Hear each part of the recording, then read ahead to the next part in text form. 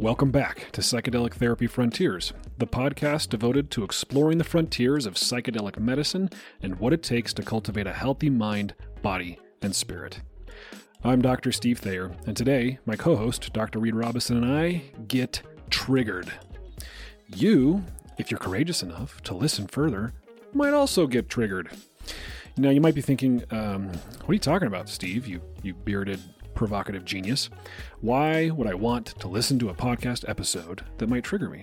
Well, first of all, words of affirmation are my love language, so thank you for your compliment. Second, we're going to talk about how you can use those moments when you are triggered as opportunities for personal exploration, insight, and growth. So, buckle up, strap in, lock and load, any other get ready metaphor you want to use, and let's get triggered. Before, during, or after you get triggered, you are welcome to leave comments below if you're watching on YouTube. You can also email us at psychfrontiers@novamind.ca. Please give us a rating and review if you're listening on a podcast app like Apple or Spotify. That helps the show climb in the directories and gets us exposed to more people who we might enjoy who we might enjoy educating. You can also follow Reed, myself, and Novamind on Instagram at Dr. Steve Thayer, at Innerspace Doctor, or at Novamind Inc. All right, you ready? Let's go. Trigger warning, but not really. Today, Dr. Reed Robson and I are going to talk about triggers. What does it mean to be triggered? How to cope when you're triggered? And I wanted to start, if you'll permit me, Reed, with a story. Trigger me. No, we love triggers around here. Yeah. Well, we're going to talk about why. So, story about me experiencing a trigger. The other day, I get a text message from a number I don't recognize. And it's this long text message saying, hey, this person that we know gave me your phone number, said you're a psychologist. I need your help desperately. And, I'm in the business of helping people. But when my number is, so what triggered me was this person gave my personal cell phone number to a person I don't know and told them, hey, Steve can help you with this thing, whatever it's going to be. So I get this. I'm being vulnerable here, folks. This is not me at my best. But if you're listening, whoever passed Steve's number right, along. it's okay. And I'll tell you why it ended up being okay. So I get the text. It's the weekend. I'm tired, trying to recuperate, and now somebody needs me. And I have a variety of responses, right? I have an emotional response of a little bit of annoyance that somebody gave my number away without my permission. I have an emotional response of some anxiety, like, am I really going to be able to help this person? What do they have to dish out to me? They're expecting me to be this expert helper, and maybe I won't be able to help them. So there's some fear and some anxiety. So I have some emotions that are triggered by this event, right? This text message. And how do I choose to respond to this particular trigger? Well, I choose to avoid it, at least at this moment, because I don't want to feel these uncomfortable feelings of frustration at my friend or of anxiety and fear at dealing with the potential conversation I'm going to have with this person. So I avoid it, and I go about my day, but I feel this sort of little lightning rod in my chest. Mm-hmm. That's what anxiety feels like to me, just this buzzing energy in my sternum. And it's uncomfortable. And the more I avoid, I might get little bit of relief occasionally, depending on what I'm doing, eating some food, or I'm, watching something on YouTube or whatever. But each time it enters my consciousness again, I'm feeling really uncomfortable, and it's intensifying. So then, I remember that one of the best ways to deal, at least for me, with the anxiety triggered by something like this is to move toward it. We've talked about that on the podcast with respect to fear and other negatively valenced emotions. So I return the text. It's like, hey, I'd love to chat. I've got some time now. Do you? And this person calls me, and we end up having a really good conversation. This person and I had a lot in common. They really just wanted somebody who was an expert on the problem that they had, hear them out, give them some advice about helping a friend who was in dire straits. I was able to give that advice. I was able to give them, some resources, some links to some resources.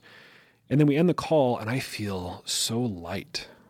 I feel what I wanted to feel by avoiding the conversation. I feel instead way better by just engaging the thing that I was avoiding. The obstacle really is the path. Becomes the path. Because what do I really want in life? I want more freedom and aliveness and love and peace. But I got that not by avoiding the emotions that were triggered, but by staying present with them and saying, what is this really about? Okay.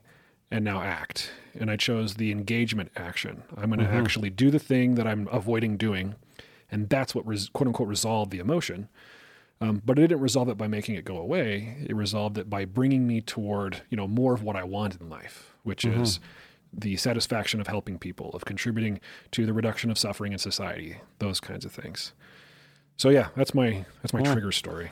I like it. And the same thing happened to me like 2 weeks ago. I think I told you briefly, and I'll tell the 10-second version, but same thing. I got a text message from someone else. Heads up, I'm introducing you to my significant other who needs help. And then in comes the message as I'm reading the first one. And it's like well into the evening. And my initial reaction was like, I'm chilling or whatever. I was like, wait a second. I've been telling myself that I love people. I love helping people. And I actually have time right now. And why the hell not? So I said the same thing. I actually have time right now. And proceeded to have a beautiful conversation with someone and made this new connection with these people. Even if all I was doing was sharing my 2 cents for 10 minutes about, or even listening, just being present. So, and like you said, I love that you said you felt lighter after, after going through that path of resistance. I think these are two great examples of what we mean by triggers. So to me, a trigger is when some kind of stimulus, whether it's external, like the text message, or it's internal, like a thought or a sensation, it evokes some kind of response. And it's typically an emotional response, right? Yeah. We've talked about emotions on this podcast a lot, the difference between primary and secondary emotions, for example. But emotions are these sort of experiential phenomena that are triggered. They sort of arise and are evoked. Yeah. And they often carry with them a prompt, or we call it an action tendency, like, you ought to do something about this. And a lot of us are held hostage by our triggered emotions because either we don't have a lot of insight into why that particular emotion is triggered, or like I talked about in my example, we're really uncomfortable with the presence of that emotion. And we've learned through bad programming, so to speak, or trauma, what have you, that instead of dealing with it, we quote unquote deal with it by avoiding or numbing or interrupting. Spiritual bypassing, even perhaps. Do you want to talk about that term? That's a term we used a couple times in the podcast, and you hear a lot of it in sort of the psychedelic therapy world. What's spiritual bypassing? Yeah, sure. And just to back up a tiny bit while it's fresh on my mind, one of my favorite ways of looking at triggers is the saying that when it's hysterical, it's historical. I love that. So I've blown people's mind with that quote, by the way.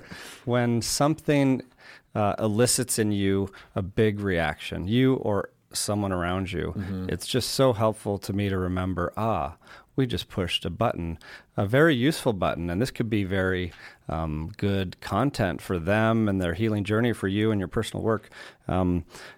So that's a good reminder. But spiritual bypassing is kind of a term used more and more these days that just means avoidance or repressing in the name of spirituality, like avoiding anything negative, including negative emotions, saying it's all good, I love the saying from Ram Dass, it's all perfect, but you could see how you could use that to bypass the work. Right, because what he's not saying it's all perfect, never feel a negative emotion again, right?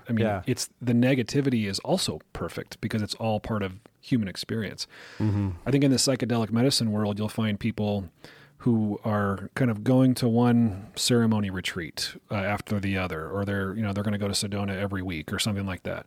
Yeah. And they're sort of addicted to the medicine experience and not allowing, this is kind of my own interpretation of spiritual bypass applied to the psychedelic space, but you can tell me if you think I'm wrong, not allowing the work to be done, the integration work. Yeah. And that means like living life in normal conscious the normal conscious world, which is where you reside most of the time, with all your triggers, with all the challenges, with all the imperfections.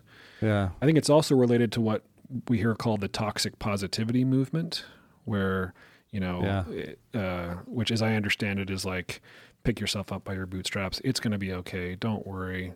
Every failure should be a lesson, that kind of stuff, where you don't allow people to actually feel their negative feelings. Yeah, you can see how there's a fine line, because it's all in the name of this, like, kind of these beautiful teachings that might be, mistaken for an easy way out. Yeah. But there's this meditation teacher I like. He wrote a book called The Science of Enlightenment. Shinzen Young, and he gives an analogy in that book of consciousness and this path to kind of the supreme self as a 3-layered cake. And I've probably given this analogy before. My apologies if I've already said it on this podcast, but repetition is a good kind of trigger. It is, and we're collecting new listeners all the time. So for the new listeners, here's the 3-layered cake analogy. 3-layered cake. So we're on the surface right now of the cake. We're walking around in the icing. And when you start doing deep inner work, whether it's psychedelic therapy or a contemplative meditative practice or therapy deep dive, in that inner layer, but beneath the surface, you will likely encounter one of two things: skeletons in the closet that are scary, or interesting distractions. Like you take a medicine, say psilocybin or ayahuasca, and you see all these beautiful shapes and colors. And if you just stay there, then you're not going down to the innermost layer, which is source or the real destination. You might feel some of it. You might bask in the warm light of where you're really wanting to head, but there's a chance that your vector of transformation gets a little derailed by the spiritual distractions and spiritual materialism. It's not exactly touching on spiritual bypassing, but it's kind of a related concept I like to point out. Yeah. I'm having an intrusive thought. If we ever decide to do merch, I think something like triggers our friends to follow, or what was the term you used a second ago? If it's hysterical, it's historical. That would be a great t-shirt. I'm also thinking chop water, carry wood would be really funny. Like an image of somebody with an axe chopping at water, and then like the two like buckets with pieces of wood in them. That seems like something that would be one of those, I don't know, tests you see on the internet or social media of whether you read it right or not. Yeah, I just love mixing that up. Anyway. You love triggering people. I do. Maybe I do. Because it shows you the work. These are signposts for where you're in need of healing. And, what's interesting to me is, okay, can I offer another story? Please. Sitting in ayahuasca once upon a time in a far-off land. And I can't remember even if I was on puke bucket patrol or participating, but I remember someone was really, really bothered early on by the noise around. Like anyone's whispering, anyone's throwing up was highly, highly triggering, and they could not get into their own experience.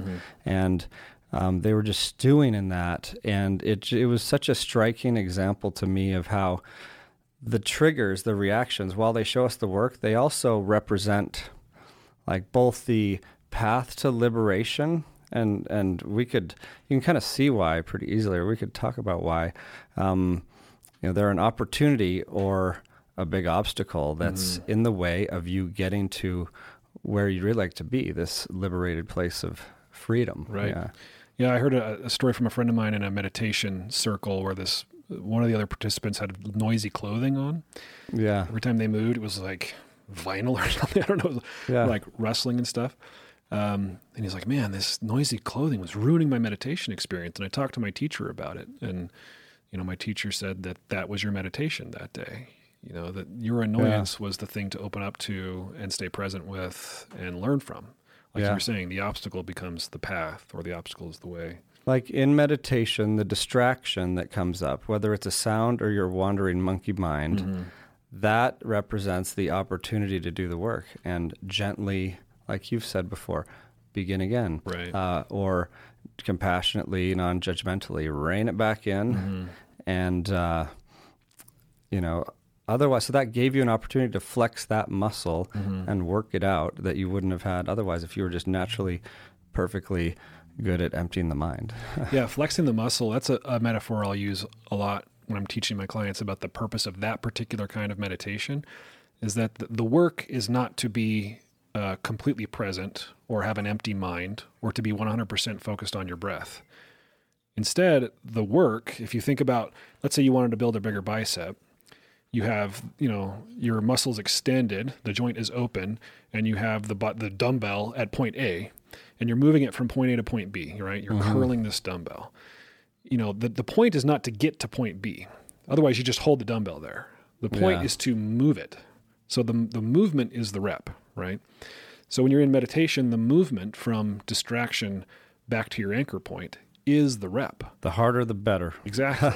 And so if something is particularly emotionally triggering for you in meditation, a sound, or like suddenly you're confronted with a memory that's, really, really distressing to you, it's wonderful.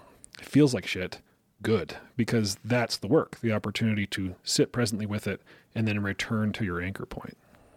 Yeah, and at least for that kind of meditation. We often get distracted by the actual trigger, like we mean with that quote. When it's hysterical, it's historical. Because this is an analogy from Gabor Mate.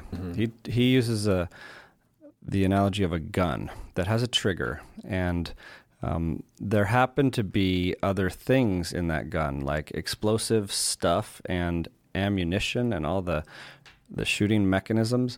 And if you're trying to figure out what went wrong or why this thing went off, and you're just looking at the trigger, you're missing most of the puzzle, right? Which is actually like, what was this explosive stuff that made it go off, and what is this ammo that went flying somewhere? Yeah. And if I think about that metaphor, something external to the weapon activated the trigger, right? So you could spend a lot of time fretting about this thing that's external that triggered you, or the weapon, or you could worry about what you have access to, which is all the internal workings of the gun. You're the one with the ammo and the explosive stuff inside, even if someone pulled your trigger. Right. Yeah. So this is the reason, I started the podcast a little playfully about trigger warnings. I feel a little conflicted about trigger warnings as such in sort of public discourse. Like, I'm going to start a tweet with a trigger warning. I feel conflicted about it because I think there are some instances where it seems to make sense. If somebody's an avid listener to this podcast, and all of a sudden we started a podcast with a graphic depiction of a sexual assault or something like that, providing no warning, we could really, really disturb somebody. Yeah. And it would be super out of character for the way we typically run this podcast. So for whatever reason we're going to have that content, for me it would make sense to give people some warning. But there are other circumstances where, you can't take care of everybody all the time. And sometimes, like we're talking about today, being a little stirred up is good. It can be a great opportunity. Not everyone's going to use it in a healthy way. I certainly don't all the time. But I don't know that we should give trigger warnings and make safe spaces and nerf the entire world, because then we rob people of opportunities for growth. Just like with parenting or your kids, if you parent with white gloves on and antibacterial spray all the time, and you're tiptoeing around on eggshells and never let any external influence come near your kids, then you're depriving them of even building an immune system, because they never touch or get to eat dirt. Right. And they also don't have those formative experiences that get to flex those muscles of life that actually will come in quite handy as you go out on your own and fly the coop. Yeah, maybe a better way of doing parenting is allowing your children to do dangerous things carefully. That's how you learn. And there's always the risk of being harmed, but that's the world. Like that's life. There's risk of being harmed. So as you're saying, if you protect them from all those risks, they don't develop the emotional immunity, actual physical immunity to the things that will do them harm. Yeah, there's this story of when Ram Dass went to India, and I just had to throw in a Ram Dass story of the day. Wouldn't be complete without a Ram Dass story. And he prefaced it by saying, I was a highly potty trained child and proper and protected from most terrible dirt and grime and germs. But he gets to India and he gets into his room and he has dysentery already. Like he's got traveler's diarrhea and then just the flies, the smell. And he just started wallowing in self-pity when he walked in this room.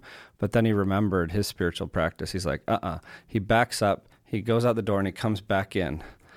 And he's like, I'm here. And he just celebrates the fact that he's here and goes in with a new perspective. And I that story stuck with me when I've gone to places like that. Even when I went into India, I remember it was kind of funny seeing the room I was staying in and just the drip and the humidity and the noises, or walking down the streets where, there's a cow every 10 feet and a scooter buzzing by that's so loud and would make me startle. But just shifting that perspective to one of like shift your mindset to one of like appreciation or the positive side of that coin without spiritual bypassing helps you get out of that self-imposed suffering because the universe didn't meet your expectations. Yeah. A process like you're describing is a great way to learn about yourself and grow as a result.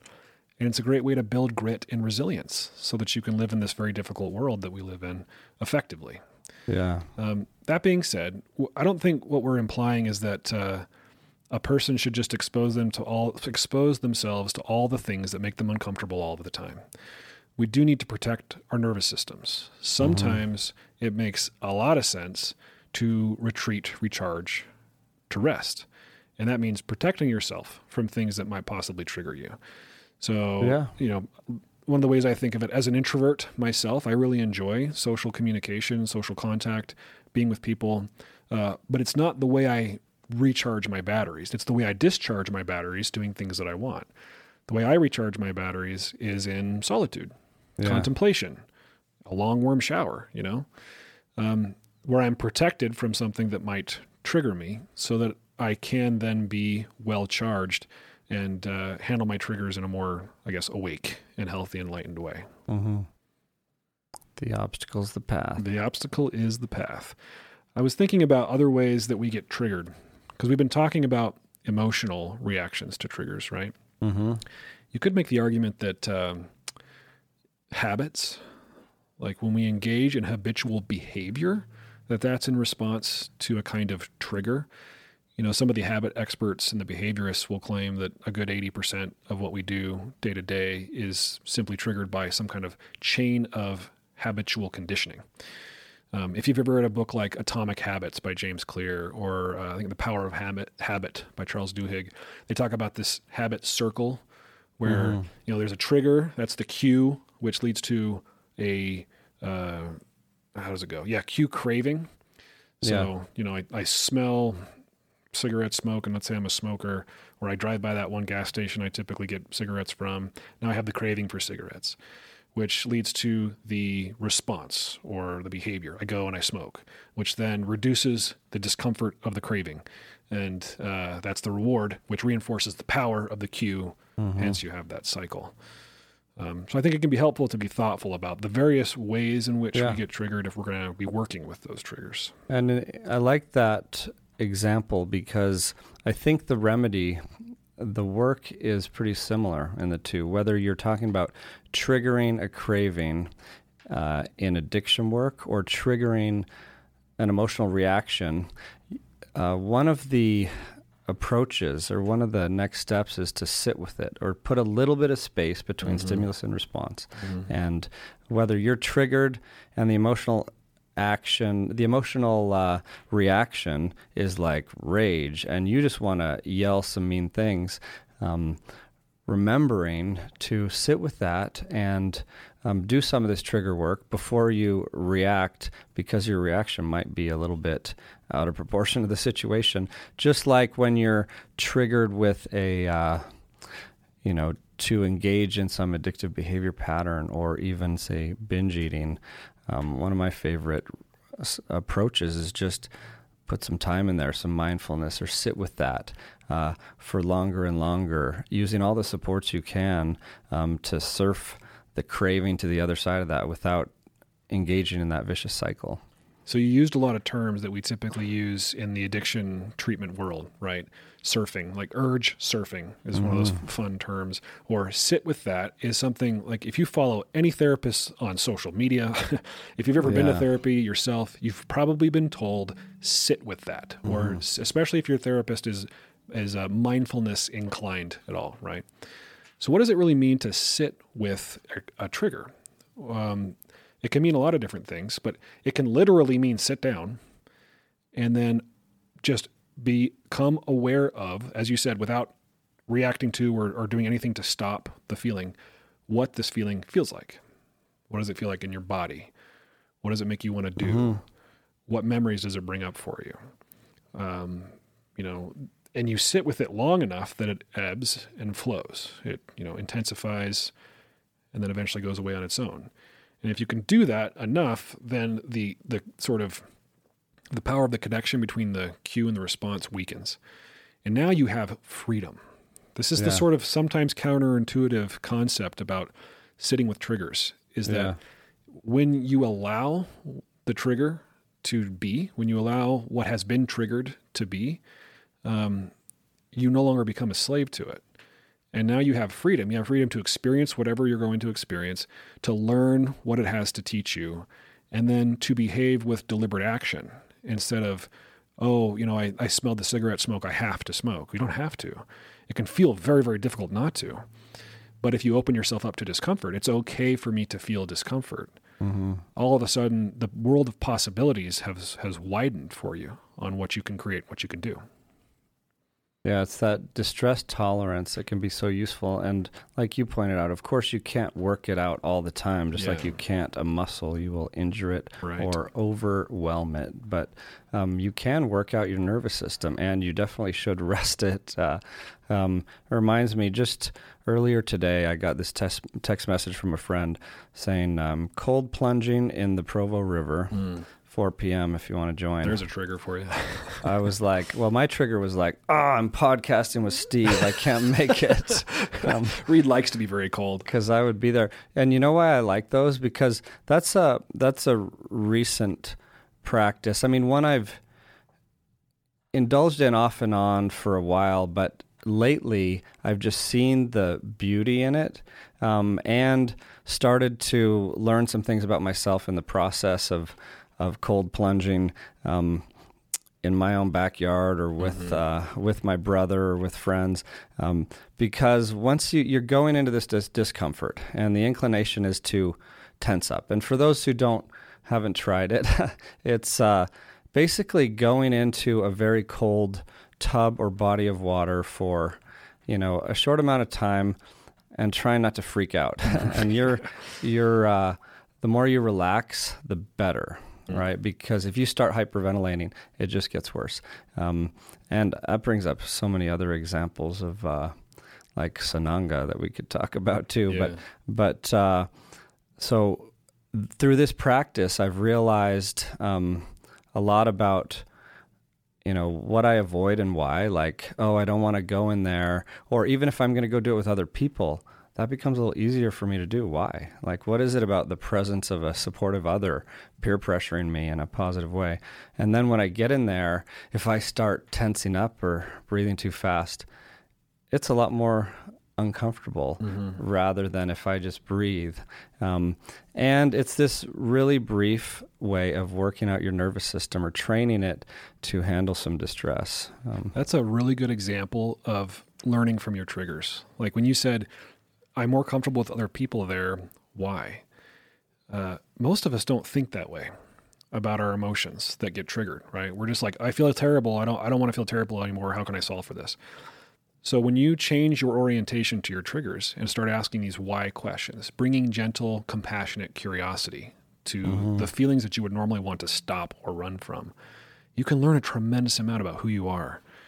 And then you will discover, I don't love this thing that I do in response to this particular trigger. Yeah. It's responsible for some of the less than rational decisions I've made in my life, or some of the patterns that I find myself engaged in where I'm like, why do I keep dating people like this? Or why do I keep reacting this way when it really isn't it doesn't line up with my internal core values.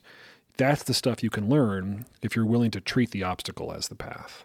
Because if you don't do this inner work, if you don't shine a light on the shadow parts of yourself and try and understand why you do the things you do or why you respond to stimuli in the world the way you do, then that unseen stuff will direct your life and you will call it fate, as Carl Jung Thanks says. to Carl Jung. Yeah. Yeah. So are there any other ways we want to define triggers for people that we haven't touched yet that makes sense before we move on to what we can do about it? We're kind of touching on that already, but... No, I think we've covered it. Because there's a lot of different cool techniques and attitudes that you can use to do, if you want to call it trigger work or shadow work. Okay, I did think of one. Sweet. To interrupt you mid-sentence on purpose. I didn't really do it on purpose, but... I wasn't triggered. I was just thinking about how transference in therapy is a kind of trigger, or it's a kind of projection. And one thing we often see is this, like in relationships, as an example. One of the common examples of projection in therapy is when someone blames someone for something in themselves. They're inappropriately projecting their negative emotions. Like when it's really you who were doing the infidelity, let's say, and you're blaming it on them, throwing your own stuff at another person. And it's just another example of how triggers can get in the way of doing your own work. And, transference and countertransference was something we got from the psychoanalysts. And another really good category of things that I think is related are defense mechanisms, right? You could probably make the argument that transference is a defense mechanism. We are defending against having to be conscious of material we've relegated to our unconscious because we don't want to have to deal with it. So a typical defense mechanism might be displacement. Let's say you're at work and you hate your boss. Your boss makes you want to strangle somebody. You can't strangle your boss because then you'd lose your job. So you go home and, you break something, or you yell at your kids or something like that. So that's taking the object of your frustration and displacing it. You're moving it to something else because that's what you feel like you can handle. Yeah, another example that comes to mind that might show up in therapy is Steve's the therapist seeing a client, and gives them some homework. The client says, "What the hell? I'm not doing homework. This isn't school. What am I paying you for?" And you were trying to do them a favor by giving them some work because you can only do so much in that hour of therapy, right? But because they may have had some authoritarian teacher who just, and that stuck with them at a young age, you just pushed a button. Yeah. And that reaction got in the way of them doing some potentially helpful work. It's a great example. It's a great example of, if you don't make the unconscious conscious, it will dictate your life and you'll call it fate. Because for this person in your example, they might reflect in the future, how come people never help me? How come I can never get the help that I need? I've turned to this person and this person and this person and nobody will help me. When people are helping you, just not in a way that you'll accept. Yeah, really good example. So back to your ideas of how to work with triggers. How to work with triggers. Yeah. We've touched on a few things already. Becoming present to and sitting with. We talked about that. Your triggers so that you can follow them all the way down. There's techniques that therapists will use to help people work with triggers like this. You mentioned Gabor Mate earlier. He has his compassionate inquiry strategy, which I've never been formally trained on, but as I understand it, it's a lot like our process of self-exploration that we do with some of our folks when we do emotion-focused ketamine-assisted therapy, where we're inviting people to remember, let's say, the most recent trigger that you've experienced in your life. And then you just sort of picture it, feel it, get into it. And then you ask yourself, okay, when I felt this way, what did it make me want to do? Or what did it make me feel in a deeper way? So, this person annoyed me and it made me feel unloved. It made me feel unwanted. So then you take that and you trace that back to the earliest time in your life that you can remember that you felt that way. So let's say unloved. and you imagine a scenario in which you felt unloved. And then you picture this, let's say it was when you were 5, this little 5-year-old version of you sitting there feeling unloved. And then you imagine your adult self, your grown-ass self going there with all of your lessons learned and all of your strength. And you try to give to that younger version of you what that younger version of you didn't get. So you have this sort of loving exchange, interaction between adult you and younger you to get this trigger to soften a little bit. I think compassionate inquiry is similar to that. I watched an interaction between Gabor and Tim Ferriss where Gabor kind of walked him through this. Yeah, and I've seen a lot of compassionate inquiry in action because in the ayahuasca retreat settings I've worked in out of the country, the co-therapists were almost all trained. His first class of compassionate inquiry clinicians, and he had started that retreat, in fact, and you could see the signature of his like naturally brilliant style there, and it was beautiful work, like honoring these emotions and using them as these signposts for where to do the work, and doing it in a way like a really compassionate way, being supported by the therapist or the group setting you're in as you peel away the layers and go back to those early places, because these are often laid down early in life, like in the bosom of the family, in childhood, from parents especially, and formative others, and when we're in that most malleable state, and then they just show up later in life, and we don't totally remember why. Good for Gabor on the name. I think it's trademarked. Compassionate inquiry is perfect. It's a perfect sort of summary of what that process is. And if you look at a lot of the spiritual teachers over the past several decades or hundreds of years, you'll often find these methods of inquiry or self-inquiry. And another reason I like this compassionate inquiry name, like you pointed out, is because the inquiry part, I think, is a missing ingredient on the path to transformation.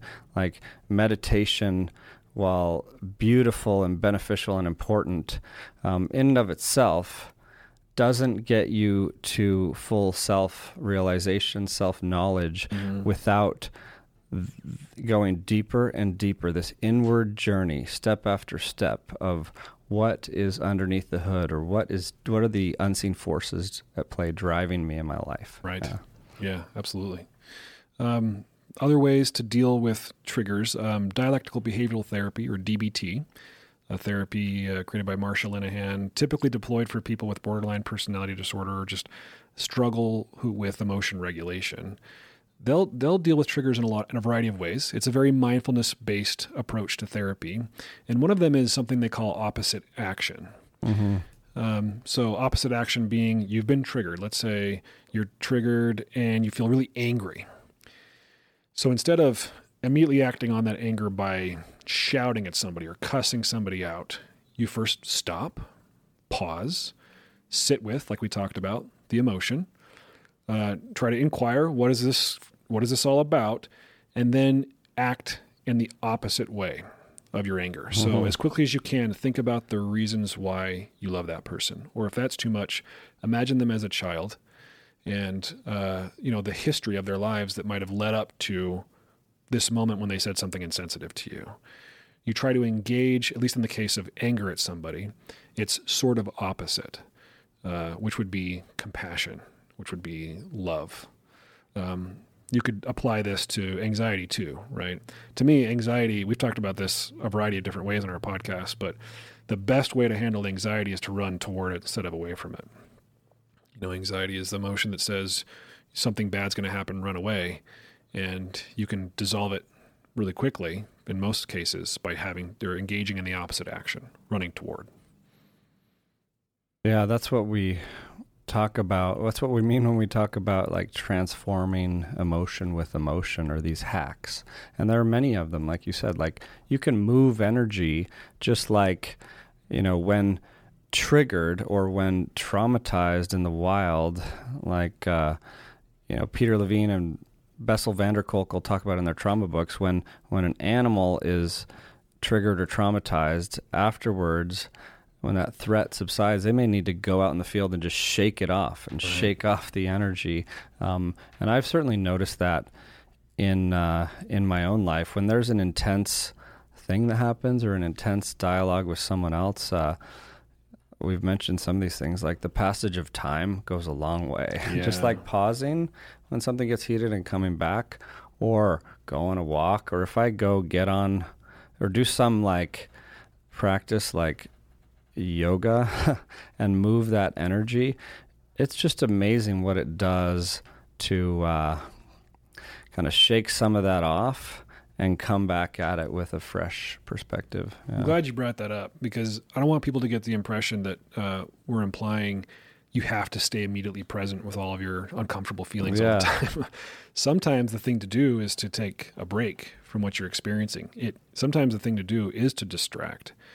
Yeah. But it's, I think, healthiest when you do what you just described. You come back to it, having calmed down or discharged, shaken it off. Yeah, so when triggered, what I like to do is, well, one, remember to breathe. Yeah. That's key. Remember to breathe and ask yourself, and this is all brief. It can happen very, very quickly. Ask yourself, what does my nervous system need right now? Mm-hmm. Or how is my nervous system? And then you can you can go into these other steps. And that process you mentioned, like the process of self-exploration that we do with people, clients and clinicians in training all the time, and it may take 10, 15 minutes in its full entirety. When you practice it a lot, it almost becomes reflexive. Mm-hmm. Like you can do it in real time. And what I've noticed in others and in myself is the more I practice that, and we have we can put a link in the notes to recorded ones that many of us have on YouTube or whatever, but I've noticed that it gives me either a lot of self-compassion, understanding, or towards the other who triggered me, or both, which, because you have this new understanding of like, oh, it wasn't the little trigger on the gun.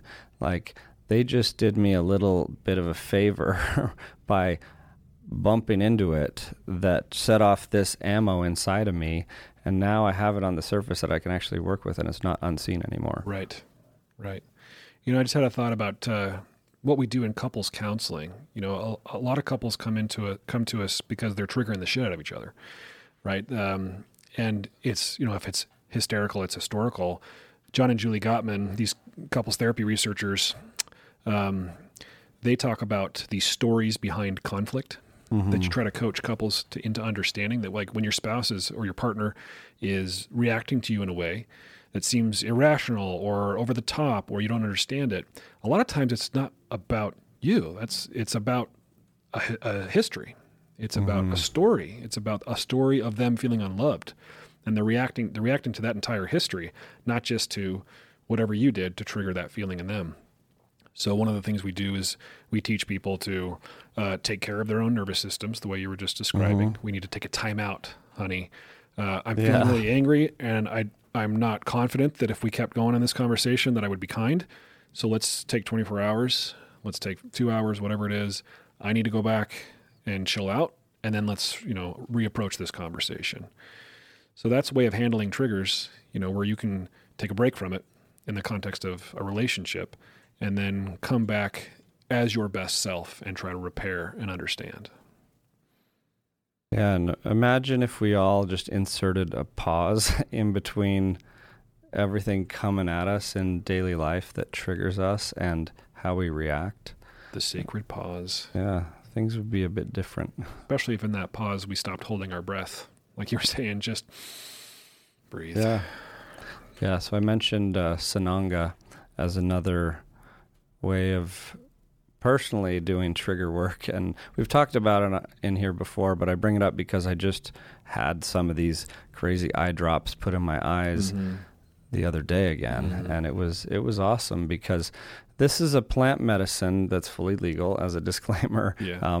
And also, as a disclaimer, I do not recommend that anyone run out and try this. but it's a plant medicine in eye drops that gives you a burning sensation for a minute or so after it's put in your eyes. And it's often done ceremonially, and has some benefits for like, clearing the retina, cornea, some anti-inflammatory properties or whatever. But it's used more for its, I believe, for its discomfort as a practice.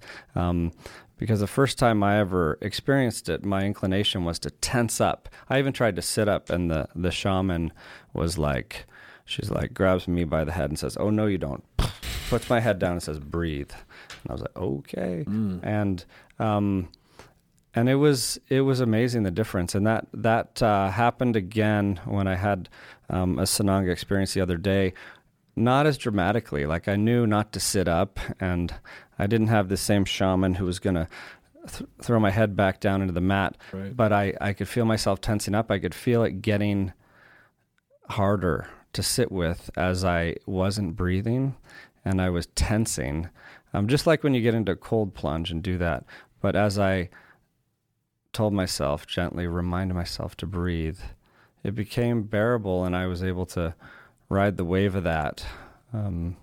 It's amazing, these principles that just can be universally applied to so many things. For whatever, when you were talking about tensing, I thought about my wife giving birth, and we did something called husband coached childbirth. That's just the trademark. It could be anybody coached, but in our case, it was husband coached.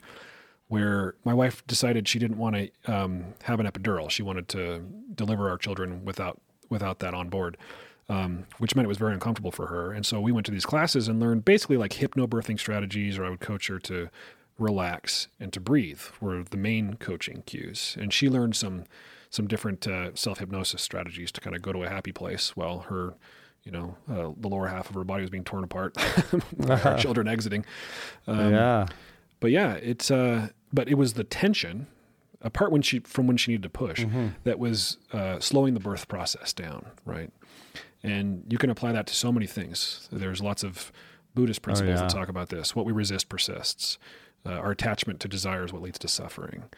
Our inability to let what is be is what causes us to be unhappy.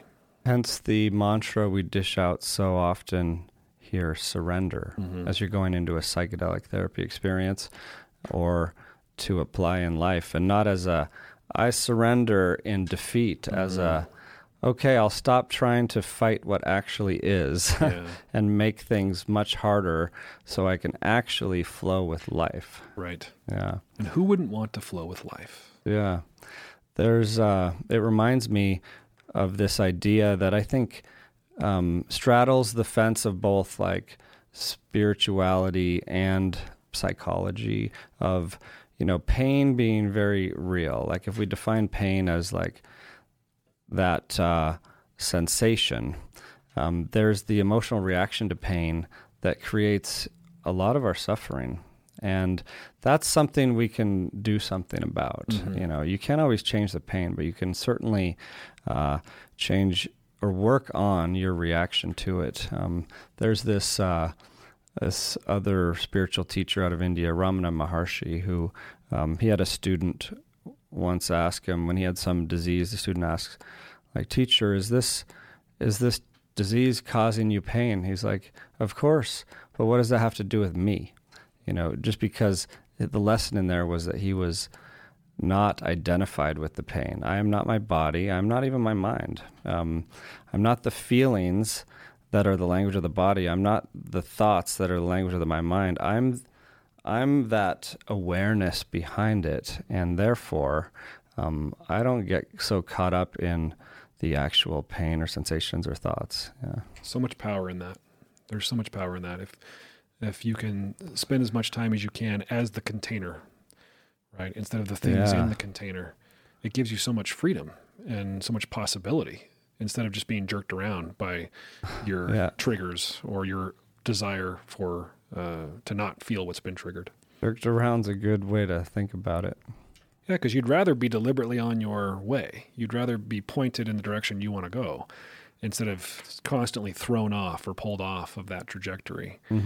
So this nice balance between, going with the flow, so you follow the river. But be like water. Yeah, there you go. Or like a willow tree. It just reminds me of in the like ayahuasca world, there are these dietas you can do. Not the dieta leading up to ceremony, but a dieta with a specific plant. Right. To commune with that plant and like gain some of the properties or powers of that plant. And one of them that you can diet with is willow, a willow tree or willow, because of its like flexibility. Because if something's like stiff and rigid and, a stimulus or trigger comes along, it might break. Right. But if you can have that malleability, bendability, flexibility, then you can bend and not break when the winds of life come along. Absolutely. On our last podcast with Hannah Cross, folks, you should check it out. We talked about relationships. We talked about various relationship containers, talked about sex. Sex. And then you brought up a book called Existential Kink, which intrigued me. It's an intriguing title. I did. Nice. So I went and read it, and it wasn't what I expected.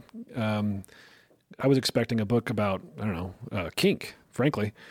But it wasn't about sexual psychology kink. Book. It is. It's a book about getting kinky with your shadow, which was really interesting. Mm-hmm. And basically the bottom line up front for me was, this is a technique that, what's the author's name? Carolyn Elliott, I think, that she came up with, where it's a way to stay present with your triggers using sort of a kinky approach. So it's like, let's say you don't like to feel afraid and fear shows up. You say, ooh, there you are, fear.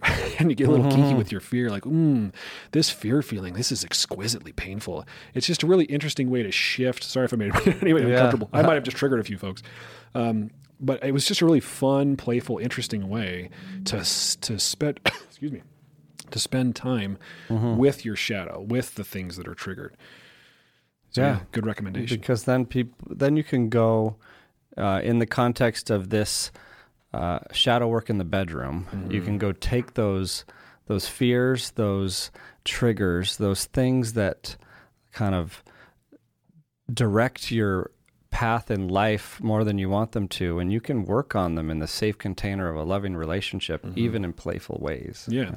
What I liked about the book too is that, it didn't just stay in the bedroom. Like she's talking about using this strategy, not only to have an expanded sexual life, but to use this technique in all forms of life. If you're triggered, you can approach your trigger in this sort of kinky way as she describes it, and it allows you to metabolize it a lot more easily, to learn from it in the way we've been describing so far on today's episode. So anyway, I thought I'd shout it out since I just finished it a few days ago.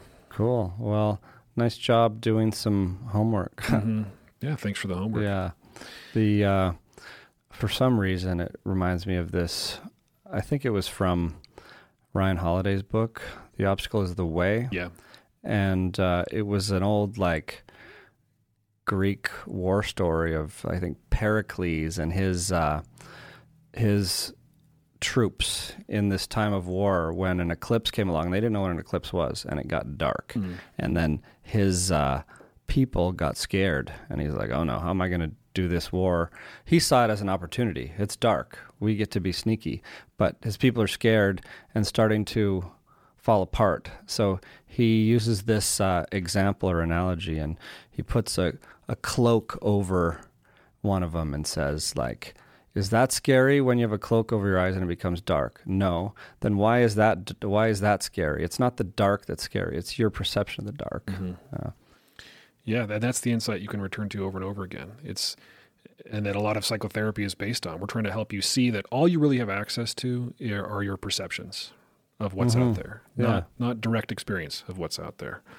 So if your perceptions are colored by, like I was saying before, bad programming, biases, whatever, that's your opportunity for editing the narrative. Yeah.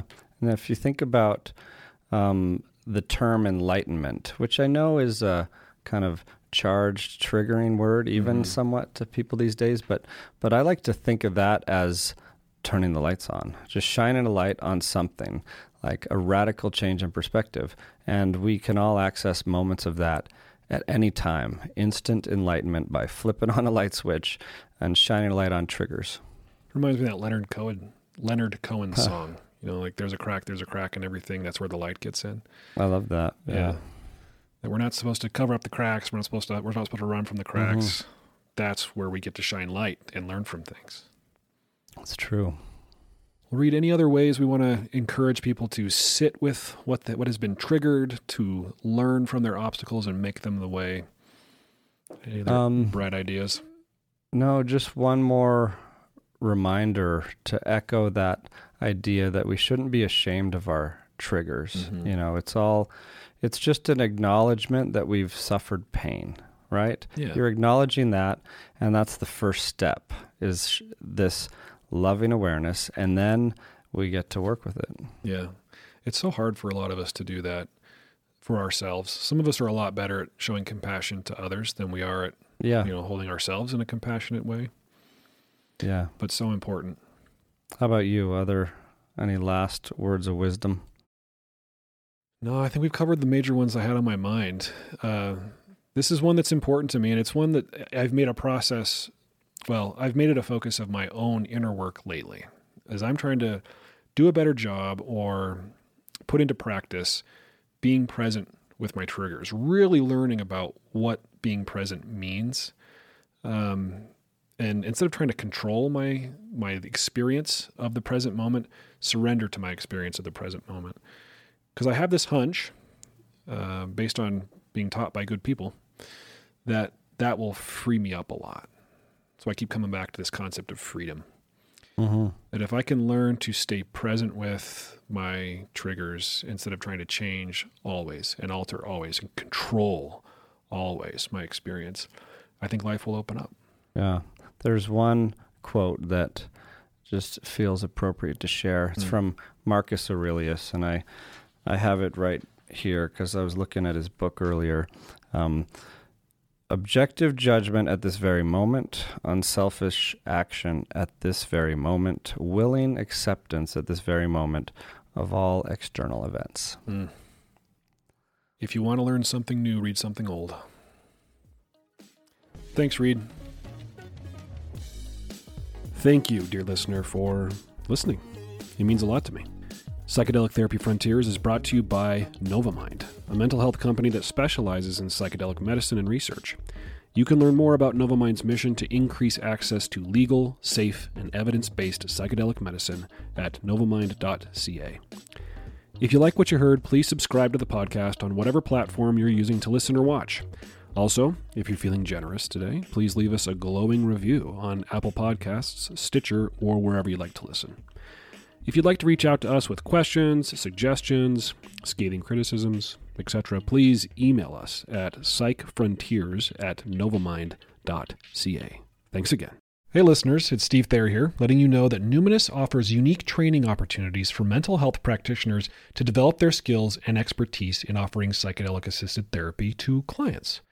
These courses are carefully crafted by Numinous professionals like myself, Reed, Joe, and others, and offer a variety of high-quality learning experiences. So, if you would like to learn more about these trainings, you can find the link in the show notes below, or you can visit numinous.com/training. That's numinous.com/training.